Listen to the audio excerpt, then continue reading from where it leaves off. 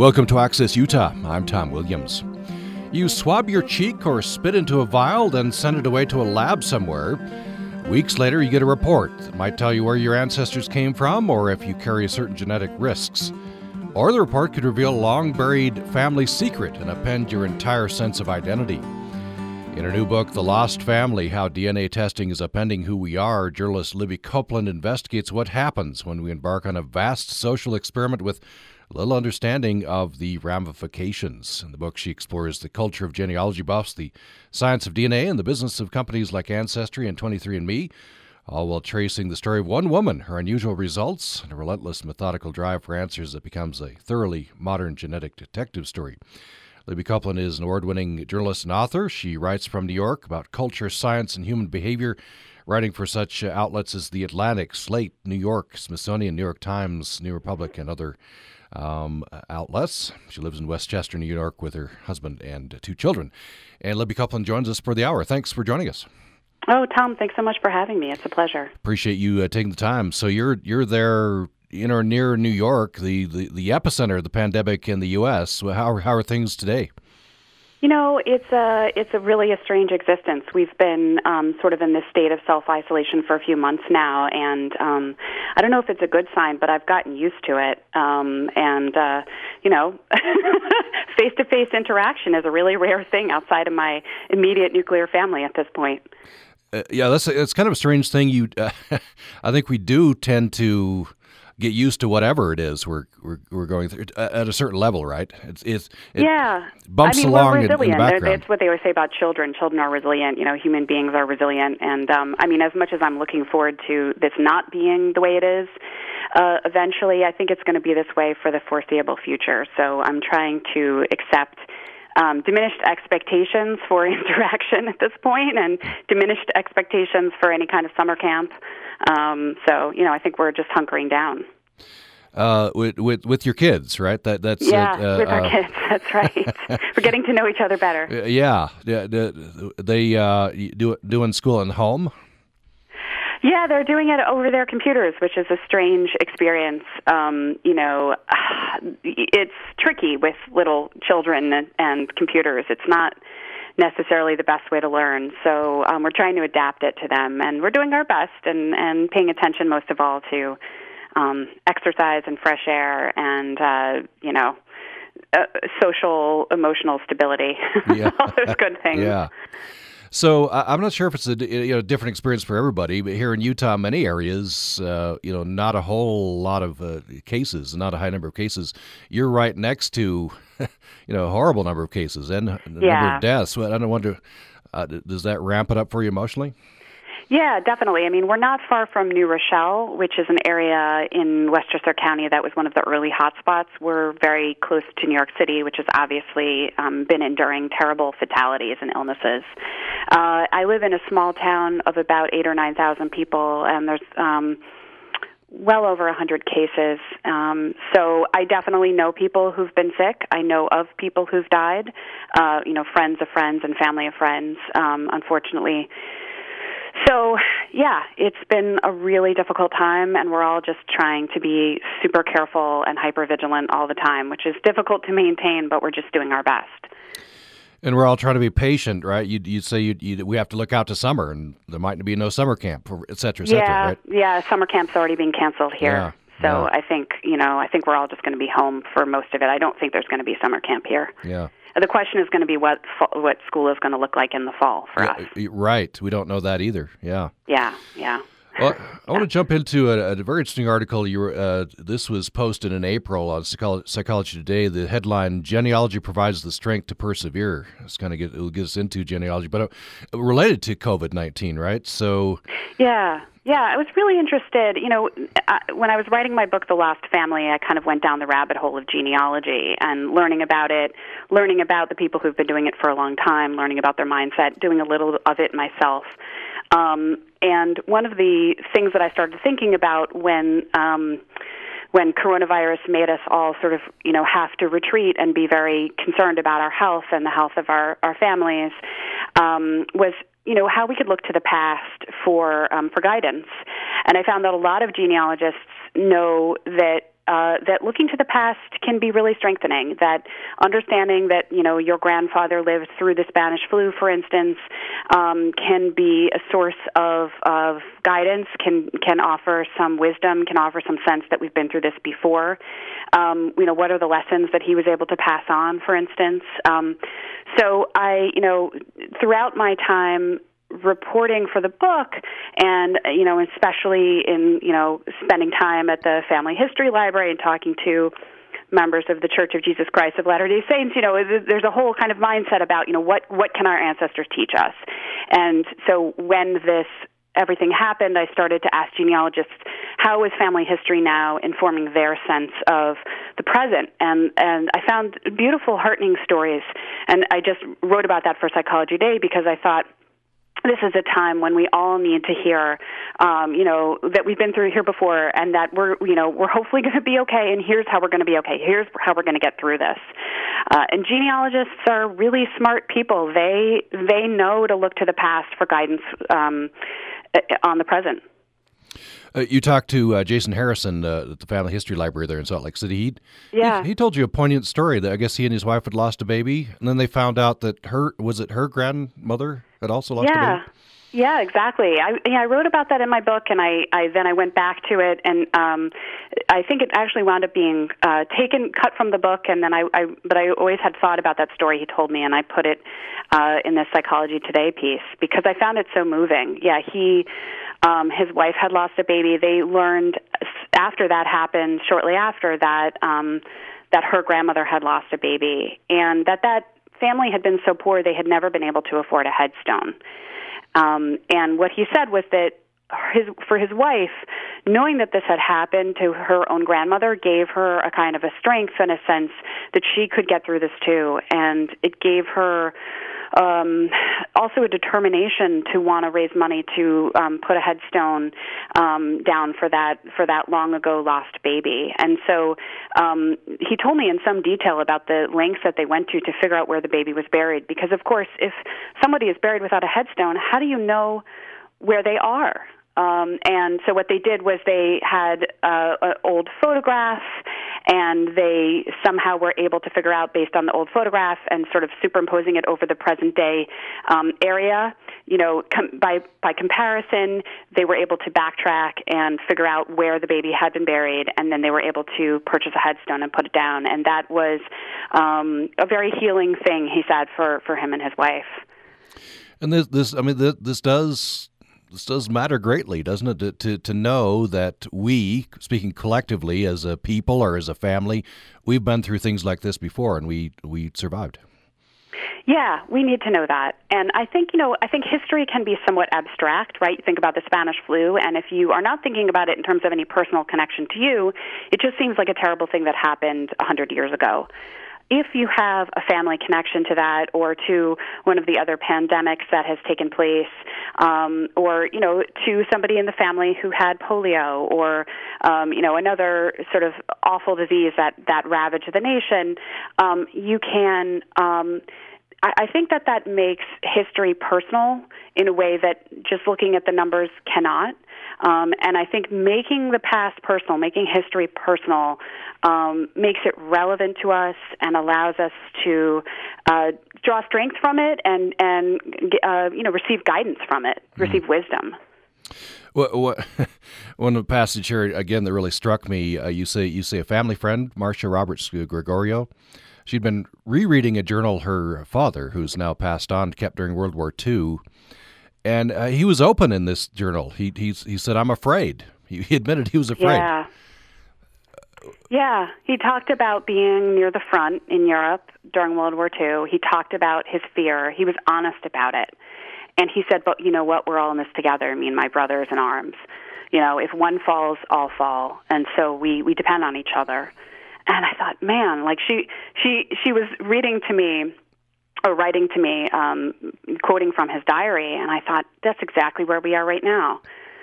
We all have to protect each other.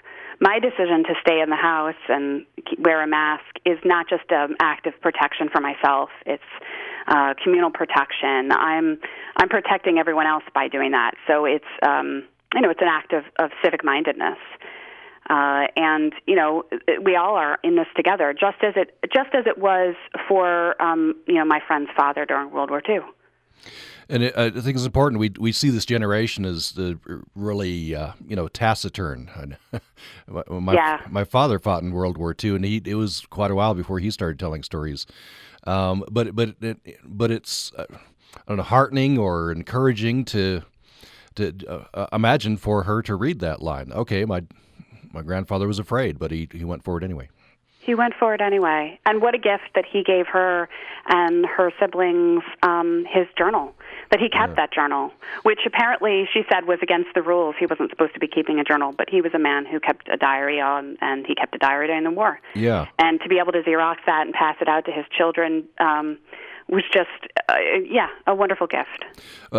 Maybe because they're not supposed to give away secrets or positions or stuff like that. I'm not sure why they weren't supposed to keep it. Yeah, I'm not sure either. Yeah. I didn't delve into it, but that's what I assumed. Yeah. Just one more thing from this article, and then we get into the book. You talked to a genealogist, Jennifer Mendelsohn. By the way, I didn't look this up. You say she's into resistance genealogy?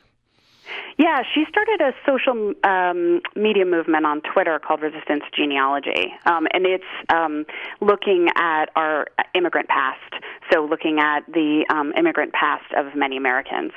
Oh, okay. Interesting. Yeah. And then she told a story about an ancestor of hers who survived the Holocaust, right? Yeah, that's right. I think it was connected to her family. And she talks about, I think it was her husband's family, and she talks about, the resilience, the way that ordinary people find themselves forced by necessity to go from being a seamstress to, being somebody who is evading authorities and hiding and making do and, feeding themselves however they can until the war is over. And she said that knowing that those stories gave her the sense that we all could make it through, even though we don't feel ourselves to be anything more than ordinary people. In other words, knowing that ordinary people with no particular, you wouldn't predict necessarily that they would have extraordinary skills, but that they managed to survive means that we're all called upon to be, a little bit extra resilient, a little bit extra brave, extra strong, thoughtful and creative. And she found that strengthening to know that these were not superheroes who survived the Holocaust. These were, folks like us. Yeah, I love her quote. You quote her in your article. She says, "I always remind myself that before she was selling things on the black market to survive World War II, after losing her entire family, my husband's grandmother was a 20-something seamstress, not a soldier or rebel or survivalist, an ordinary seamstress from a small town. She just rose to the challenge, and I have to hope we will too." Isn't that beautiful? That is beautiful. It's so beautiful. Yeah, I don't know. I found writing that article really helpful personally, right? Because if you look at a terrible event like this pandemic in isolation, out of context, it's frightening, and it's frightening no matter what. But if you can look at it through the long sweep of history, it doesn't feel so exceptional. It feels like, oh, okay, human beings have been here before. We've been through this before, and we're going to get through it. Yeah. So, talking to people like Jennifer Mendelsohn, has that helped you with dealing with this? Yeah, it really has. Mm-hmm. I mean, I have to say, genealogists have taught me a lot over the last few years writing my book. But yeah, whenever I talk to a wise genealogist, I walk away a little bit wiser myself. Yeah. Well, let's take a break. When we come back, we'll jump into the book. It's a fascinating book, The Lost Family, How DNA Testing is Upending Who We Are. Just as a teaser, you quote, I'll pull up this right here, if I can find this. The late historian Melvin Kranzberg, you say, wrote that technology is neither good nor bad, nor is it neutral. I would have guessed the next phrase in that sentence was it is neutral, but it's not neutral. And we'll get into the unintended consequences of DNA testing that you get into in the book. We'll have that following this break. Programming on Utah Public Radio is made possible in part by our members and Utah Humanities, improving communities through ideas in action. Online at utahhumanities.org. This week on Radiolab. Very funny. What a funny idea. Mr. Google thought that right in front of the home, they should build a bus stop. The bus stop. To nowhere. There's no bus coming. No bus? Never. The story of how one nursing home used a bench and a lie to save their patients. I'm Jad Abumrad. Join me. Saturdays at noon here on Utah Public Radio. You may have heard Utah Public Radio and Bridgerland Audubon Society are presenting the Grow Native for Birds Bookmark Art Contest. All of Utah's wild birds rely on native plants in the wild and in our parks and gardens. This art contest is celebrating that beauty.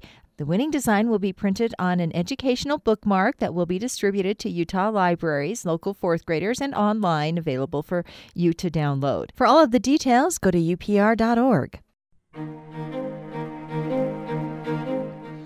Thanks for listening to Access Utah. I'm Tom Williams. We're talking with journalist Libby Copeland. Her new book is The Lost Family, How DNA Testing is Upending Who We Are. In it, she investigates what happens when we embark on a vast social experiment with little understanding of the ramifications. She explores the culture of genealogy buffs, the science of DNA, the business of companies like Ancestry and 23andMe, all while tracing the story of one woman, her unusual results, and a relentless, methodical drive for answers that becomes a thoroughly modern genetic detective story. That is kind of the central focus or story in the book. So how did you get into this whole area? Was it reporting on the DNA side, or did you get interested in genealogy otherwise? How did you get into this? Yeah, so I've been a journalist for a little over 20 years, and I started to specialize in science and culture and technology and sort of the intersection of those things, you know, human behavior, what makes us behave the way we do, and how does technology push our behavior. And I was interested in writing about the sort of revelations that can be contained in a spit kit vial. So if you spit into a vial through Ancestry or 23andMe or MyHeritage or one of the big companies, you know, you may get something unexpected. And I was really interested in sort of how that plays out in people's lives. And so I started looking into the topic, and I wrote a piece for the Washington Post about a particular tale of a woman named Alice, which was fascinating. And at the bottom of the piece, I put a little email address, you know, write me if you want to contribute, if you've had an interesting DNA testing story. This was back in 2017, and the databases weren't anywhere big as they are now. In other words, not as many people had tested. Many more people have tested now. But even back then in 2017, I was absolutely bowled over by the response I got. The story went viral, and then I started getting like emails by the hundreds within days. I was completely underwater with emails from people across the country who wanted to share how DNA testing had profoundly changed their lives. And these stories were so moving. They were stories of heartbreak. They were sometimes heartwarming. They had happy endings and sad endings. And I shouldn't even say they had endings, because these are the kinds of revelations and experiences that go on for your entire life. So in the wake of that, I was reading them, and I thought, goodness, this is like not the sort of topic that you can treat in a newspaper article or in 5 newspaper articles. This really deserves to be a book. And I wanted to take the story of Alice, which I had told in the newspaper, and tell it much more fully at book length. I wanted to fly to Washington State, which is where she lives, and crawl around inside her amazing brain. I wanted to go back 100 years, because the beginnings of her genetic mystery start 100 years ago. I wanted to do that historical research, and I wanted to tell some of the stories of the people who'd reached out to me and really explore some of the psychological and bioethical and emotional issues surrounding how we're really reshaping the American family profoundly in this moment. So that's sort of how the book came to be. But by the way, just parenthetically, if you get into genealogy and even the DNA side of it, roads are going to lead to Utah, right? Yeah, I mean, that's the thing. Utah is perhaps the most important state when you think about DNA testing and genealogy. And of course, DNA testing and genealogy are intricately bound together. You have the church there, the Church of Jesus Christ of Latter-day Saints. You have the Family Search, which runs the Family History Library, which I got to visit and fell down a rabbit hole and emerged hours later saying, oh my gosh, I just fell down a genealogy rabbit hole and found out all this stuff about my family. I can't believe the resources that are here. So you have that. You have Ancestry, of course, is headquartered there. MyHeritage, which is another big DNA testing company, has a presence in Utah. And Utah has also played an important role in the emergence of forensic genealogy, which is solving those cold cases, which we've all been hearing so much about since the Golden State Killer happened a couple of years ago. So Utah is the state that you want to be in if you want to write about home DNA testing for ancestry purposes. Mm-hmm. And I was able to not only visit the Family History Library but also tour Ancestry's headquarters, which are in Lehigh, and that was a really cool experience. Very large headquarters, very modern, gleaming headquarters that were built not that long ago. So, I felt like Utah was kind of a pivotal state, and the role that the church has played and that, Ancestry has played, all of these things are a big part of my book and a big part of the history of how we got here. And you point out this is not that long ago. We're at the 20th anniversary, right? The first of these companies appeared in 2000. Yeah, exactly. The very first company is a company called Family Tree DNA. They're down in Houston. They're one of the major 4 companies. So there's Ancestry, 23andMe, MyHeritage, and Family Tree DNA. And Family Tree DNA was founded by a genealogist, and he sent out his first test kits in April of 2000. So it's exactly 20 years. And if you think about that, I mean, it took quite some time for it to take off because in the beginning the results were not like they are now. The kind of DNA they were looking at was different than the autosomal DNA, which is the kind of DNA that you are looking at when you take a test these days, generally speaking. And so, it's not even till 2013 that you see the sale of about 1 million test kits for autosomal DNA. And yet, from 2013 on, this thing just completely takes off. And now we're somewhere between 30 and 35 million people tested, which is enormous population of people spread across these databases. And the vast majority of those people are in the United States.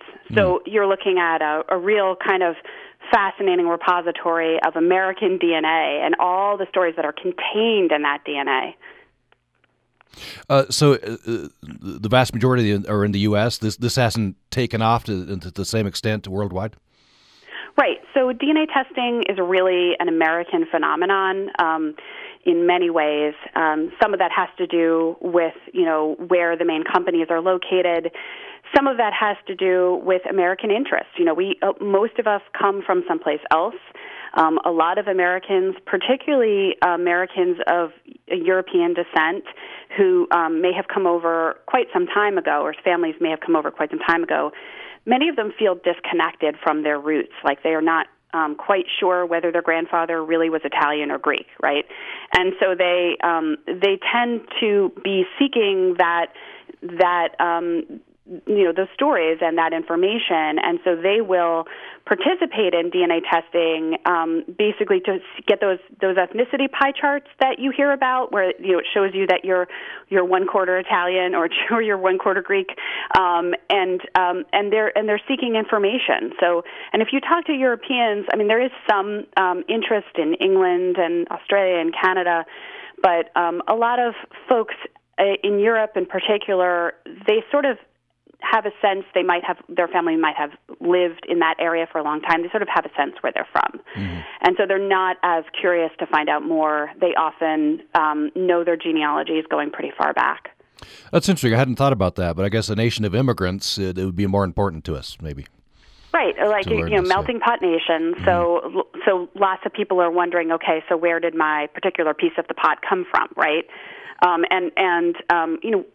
We've moved through periods where assimilation was very much the norm, and we're now in a time where there's a lot of curiosity about what was my family's culture before all that assimilation took place, and that assimilation sometimes means that some of those bits of culture and language and stories and traditions were not passed down, or they got kind of watered down and forgotten over time. And so now we're very much in a period of time where people are seeking information about their families and really about themselves. I mean, this is all a quest for better understanding ourselves when you get right down to it. Yeah, it isn't for a lot of people. It's not neutral, right? It's not just, oh, that's interesting. It's bound up in our sense of identity, who we are. Yeah, absolutely. I mean, and that can be incredibly enriching. The vast majority of people who test, the information that they find out is just sort of an adjunct to their family history research, and it broadens and enriches them and their understanding. And that's a big facet of those who test. What I was interested in exploring was the significant minority of people who test and they discover something sort of immediate and unusual or surprising about their families, or perhaps about their own origin stories. Perhaps one parent isn't genetically related to them. Perhaps they were donor conceived. Perhaps they are an adoptee who was able to find their birth families through DNA. Perhaps they were not told they were adopted and they discover through DNA testing. So there are all sorts of different stories about people who either discover something they weren't looking for, or they set out with a question and DNA allows them to get an answer to that question that there's no way they would have been able to get it any other way. So I was interested in looking at, when you're able to get this information, whether or not you set out looking for it, and that can play out different ways depending on whether you were prepared for something like this. When you're able to get that information, how does that alter your life? And how does that alter how you think about family and truth and the past? And the people that I interviewed, were really wrestling with these questions about perhaps in many cases not having been told the truth about the identity of their father, for instance, and then being in maybe their 50s and having to go back and think through their childhoods and process things all over again, maybe ask questions of their parents if their parents are still alive, but maybe have unanswered questions when their parents are not alive, which can be really painful. Rethink their relationships to siblings who perhaps they are, now half siblings to, and then also discover new siblings that they never knew about, and think about what kinds of relationships they want to have with those people. It's an incredibly profound change that literally millions of Americans are going through as a result of home DNA testing right now.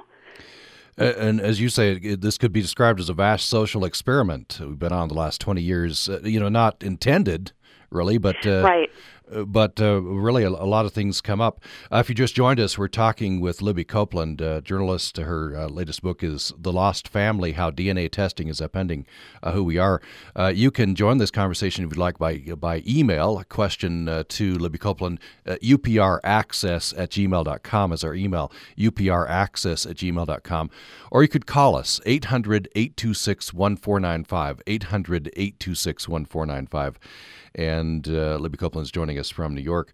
So Libby Copeland, I want to get into some specific stories, starting with just the fascinating sort of central story in the book. I don't know how much of this you want to give away to drive people to the book, of course.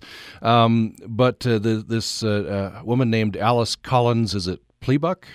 Yeah, Plebuc. Yep. Yeah, she's a fascinating story. So Alice lives out in Washington State. She tested back in 2012. That's when I think of this as sort of the dawn of the era of consumer genomics in many ways, because it is when Ancestry, which would eventually become the biggest business in the space of DNA testing in terms of kits sold, it's when Ancestry unveiled its first autosomal DNA test in 2012. And it was so long ago, and yet it was only 8 years ago. It was so long ago that the test was in beta when she took it. The database was very, very small. And the reason I mention the size of the database is that what you're looking at when you get your results are two things. You spit into a vial for $99. You send it off to Ancestry or another company, and what you get back is two key things. One is an ethnicity estimate. It talks about your genetic ancestry, 1 quarter this, 1 quarter that. And the other is a list of DNA relatives. And those people are people with whom you share overlapping genetic segments. So if your mother had tested, she would show up as your mother. If your first cousin had tested, that person would show up as a first cousin. But this was so long ago that Alice was very unlikely to find any close cousins because there just simply weren't that many people in the database. What she did find was very surprising in her ethnicity estimate. She had gone into it knowing her genealogy. She was a serious researcher who'd done a lot of research on her own family history, and she knew that she was Irish-American, almost completely Irish-American with a little British, Scottish mixed in. And she fully expected to get that result back, and instead what she got back was this confusing pie chart that was split down the middle, half Irish, British Isles, and the other half a confusing amalgam of ethnicities that eventually added up to Ashkenazi Jewish, so Central and Eastern European Jews. And this didn't make any sense. And she knew that Ancestry's test was in beta testing, so it was still sort of not quite ready for prime time completely. And she just assumed that their science wasn't up to the task and that they had made a mistake. And she even wrote them and said, hey, you guys, you've made a mistake. I know my genealogy, and you must have messed this up somehow. And it took her a very long time, 2.5 years of serious full-time work to figure out the truth, which was that Ancestry had not made a mistake. And part of what made it so difficult was that the databases at that time were so small. Now, a lot of people, if they get an ancestry, an estimate of ethnicity that is half not what they expected, the explanation is something that's known in this world as an NPE, which stands for non-paternity event or not parent expected. And it means that one of your parents or both your parents, typically your father, is not genetically related to you. That's the most common way in which an unexpected DNA result can play out, and it affects a lot of people. But this was not the explanation in Alice's case, and neither were the other theories that she played out that seemed kind of likely that other people have said was true in their cases. And so to understand her truth, she had to go back 100 years. And that's the story that I tell in the book, which allowed me to do quite a bit of historical research and also research into science and her family. It's a fascinating story. It's a kind of a mystery story. And along the way, she dismisses theory after theory, this and that. And those theories that she dismisses allow me to take a look at other cases where those particular theories were the explanation. So I tell the story of what it looks like to experience an NPE from a number of people's accounts. I tell other stories of what it's like to discover that you are adopted through a DNA test, or to discover that your family hid a significant part of its genetic ancestry from you in a bid to protect you from racial discrimination. So there are incredible stories of these sorts of things happening to Americans right now, and Alice's tale is the vehicle that I kind of build the book around, but then there's many other stories woven throughout. And so in Alice's case, and this is not that unusual, I wouldn't think, she finds out that her father, Jim, who's so proud of his Irish heritage, might not be Irish, right? Yeah. In fact, she's saying Danny Boy in his wake, right? It was very, he was very proud of this. Yeah, I mean, and for Alice, it's an interesting thing because her father is no longer alive, right? And she really struggles with, would he have been glad to know the truth. And, of course, the explanation for this truth is something I'll leave to the side, but, you understand it when you read the book. It's at the end of the book. It's kind of the wow, because it's a very surprising sort of explanation. But, there are many people to whom this is happening right now, where they are discovering that despite having identified as being one thing all their lives, they are in fact not that thing as far as DNA is concerned. Or despite having thought of the person as their sibling, this person is not their genetic sibling. And so we have these narratives, these sacred truths, these things that are very important to us. And people are struggling with, okay, so now what is that person to me? I still love them. I still consider them my sister. How much does this DNA matter? I still think of myself as Irish. How much does this new information that I'm also Ashkenazi Jewish matter? And each person makes that call for themselves. And what's interesting is that, we're not binary about it. We're not like either or, DNA trumps all. We're not like, experience trumps all. We're not, as I found interviewing people, people resolve these conundrums with incredible nuance and emotional intelligence. And I think that they can kind of form a guide to other people. I think that we need to hear the voices of these people, because I think as the databases get bigger, this kind of experience is going to happen to more people. At this point, it's happened to millions of Americans who've been impacted by a revelation in a DNA test, either because they tested themselves or because the revelation impacted them because their brother tested and they discovered something like their father's not their genetic dad. And so I think for those millions of Americans to be able to inform the experiences of the many more millions of Americans who are on their way to making those discoveries, even if they never test, these revelations may come their way, and I can talk about that. But the point is that we're all kind of implicated at this point by DNA testing. Whether or not you test, if there's a genetic secret in your family, it's going to come out. And so this is the moment of reckoning and the moment of having to reconcile ourselves to that. And so I think the voices of the people in the lost family are hopefully a guide to how we can all sort of get through this moment and the coming decades together. You say that the 2020s will likely be the era of no more family secrets. Yeah, and that's because even if you never choose to test or I never choose to test, we're all drawn in by the fact that somebody else does. With the databases, at least 30 million now, perhaps as much as 35 million. What that means is that, for instance, if a brother of mine had a child 40, 50 years ago and didn't know it, if he never chooses to test, he can still be sort of discovered because I choose to test. Or if I don't choose to test, another genetic relative, or first cousin tests. So if he had a genetic child out there who was looking for him, that child could spit into the database, spit into Ancestry, for instance, and find, say, the first cousin that I'm talking about who's in there, and use that along with the bounty of information that's online, on Facebook, on other social media, to figure out some semblance of who their likely father would be, i.e., in this theoretical example, which I should stress is not real, in this theoretical example, my brother, right? So the point is that if there's a family secret in your family, a genetic secret about, say, somebody's origins, perhaps your child was donor conceived and you never told them, this is the moment when you want to start thinking about how to have that difficult conversation before they spit into a tube, because that time is coming. And even if they don't test, perhaps another one of your children will test and suddenly discover that something isn't quite right, and things can unravel quite quickly from there.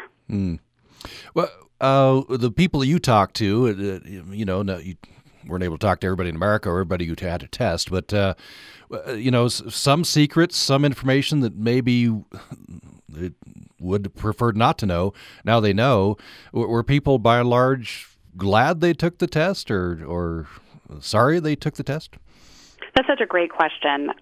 Over and over, I found that the people who were testing and who were looking for something important about themselves, so something about their own genetic origins, the identity, say, of their genetic parents, even when they discovered something surprising, and even when the story behind that news was really painful, they were ultimately glad to know. And that didn't mean that they were jumping up and down, doing a happy dance. I mean, there's a great deal of pain, and there can be some trauma attached to this. But as one woman puts it, I would rather have a difficult truth than an easy lie.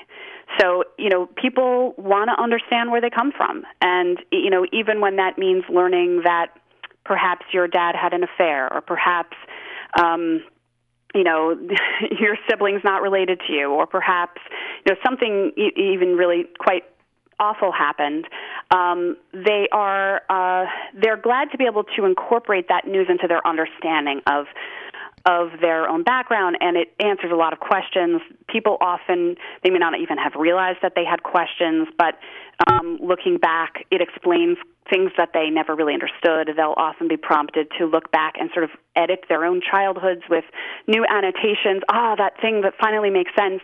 They'll wake up from sleeping with memories having reemerged that they had forgotten about from their childhood, and they're now able to put them in a new context. So it's an incredible process for them, and it can go on for quite some time. On the other hand, the people who are the ones who are sought, they're not always happy to be found. They're not always glad that anyone spit into a vial.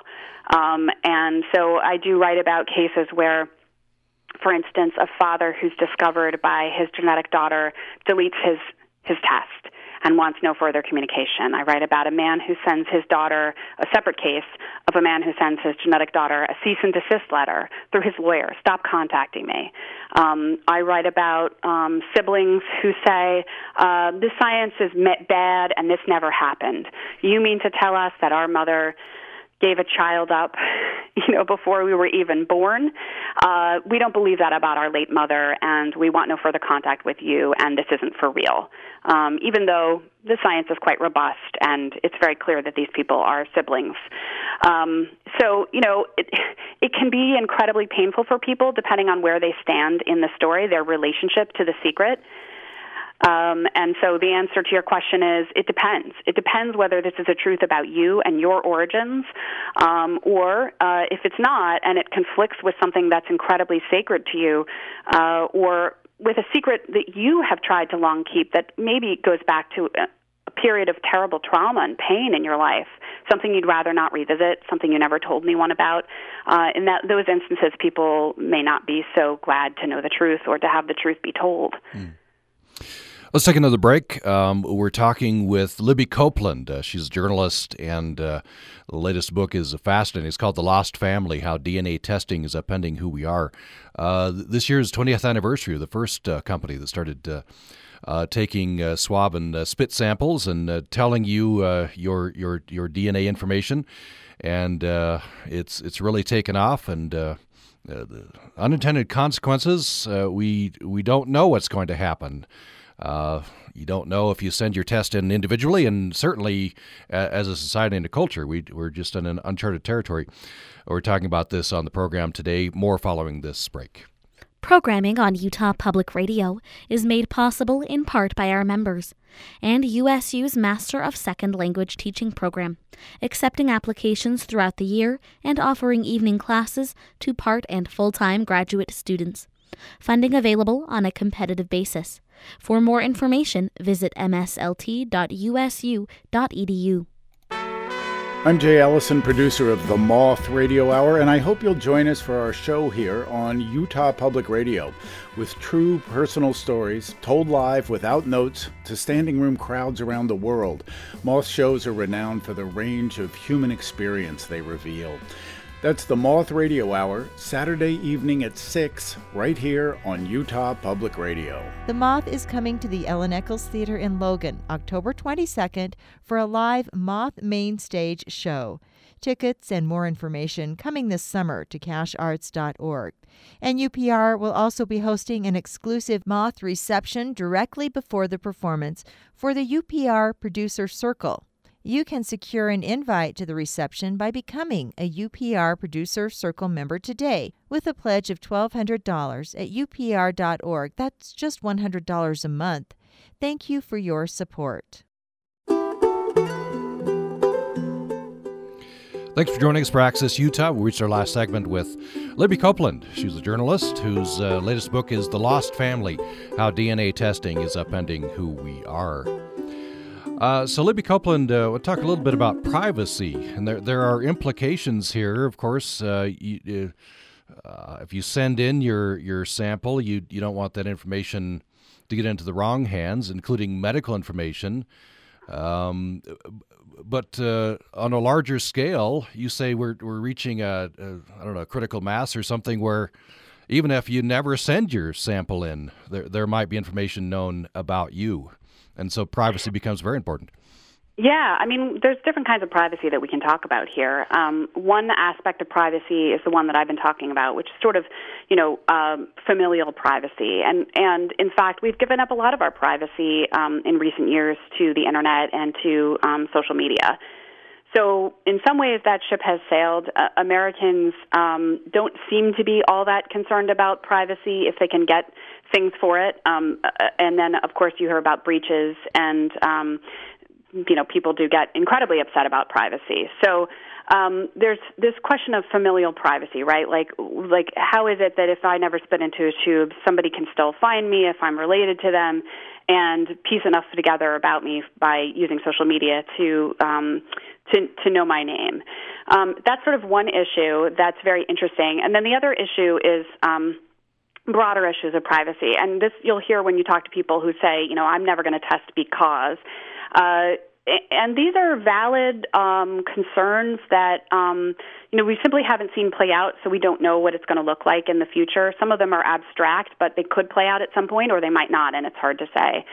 So, for instance, people are concerned about protection against genetic discrimination. So, for instance, could there be some future world in which an insurer could decline to insure you because they learned that you are at genetic risk of, getting a disease early on? That could theoretically happen because the protections against genetic discrimination aren't perfect, and there's some loopholes in them. But I don't know of cases where it has happened yet. And then there's also concerns about things like what if your genetic data were to be hacked or breached somehow? What if you, for instance, you test with a company and you examine their privacy policies and their consent policies, and you think that they're really solid, but 20 years down the line, 10 years down the line, that company gets sold to a different company, and now a different company owns your information. They have a different policy. These are all things that could happen that haven't happened, and I think some people look at it and they say there's just too many unknowns about how our genetic information might be used in the future for me to feel comfortable doing this, engaging in commercial DNA testing in this way.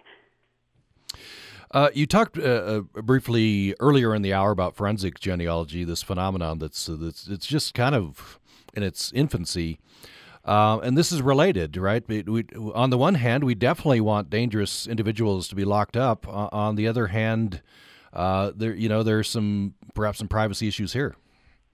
Right, and so this was something that happened. It started in 2018 with the arrest of the Golden State Killer, and it was at once incredibly surprising to most Americans and not at all surprising to people who were in genetic genealogy. At least it was surprising insofar that it had happened, but they were not surprised that it could be done. And that's because the techniques that were used to catch the Golden State Killer and that have been used in forensic genealogy since have been used since about 2010 to help adoptees find their genetic families and others.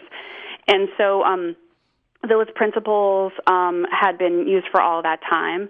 And then the key difference was that law enforcement, with the help of a genetic genealogist, discovered a quasi-public database of DNA information called GEDmatch, which we now are, many of us have now heard that name.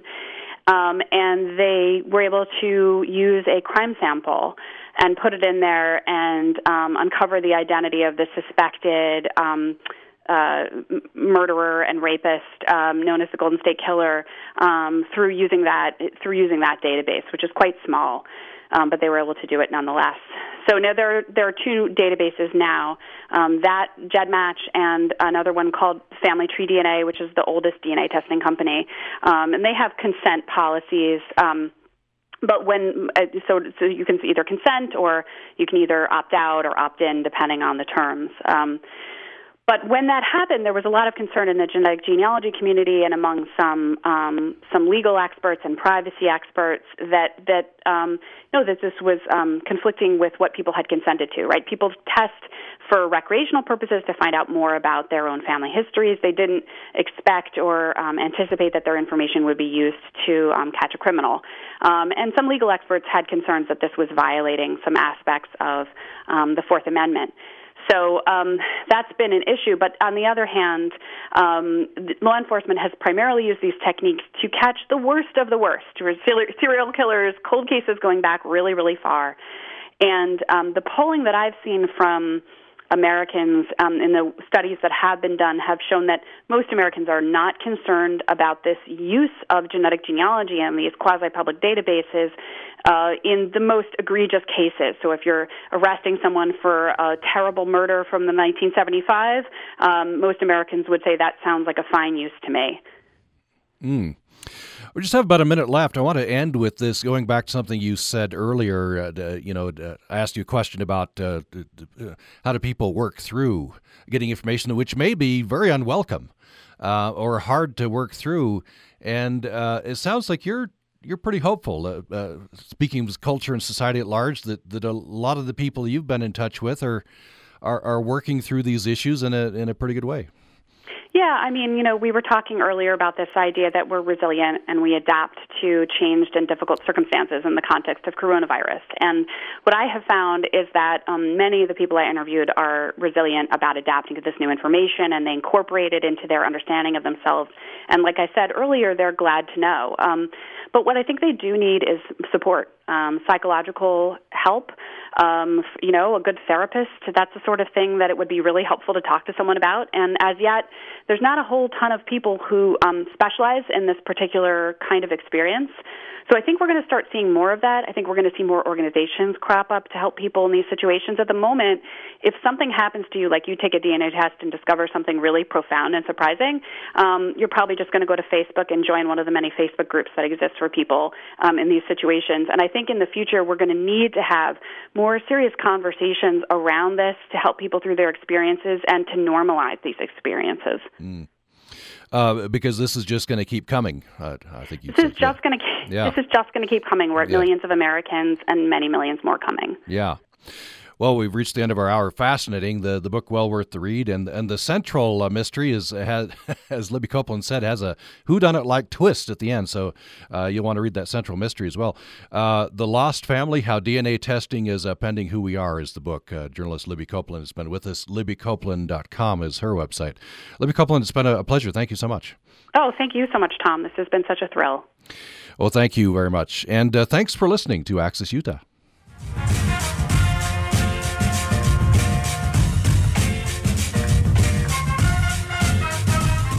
Utah Public Radio is a statewide service of Utah State University and the College of Humanities and Social Sciences.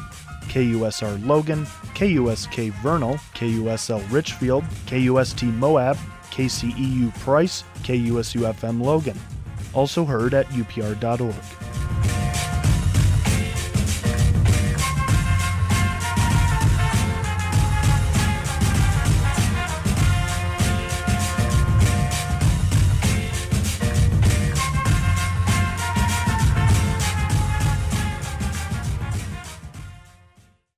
On the next On Being for Ramadan.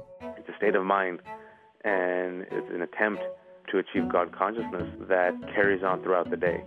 And at the end of the day, when you take that first sip of water, it is the sweetest thing in the world. The human experience of Islam's holiest month.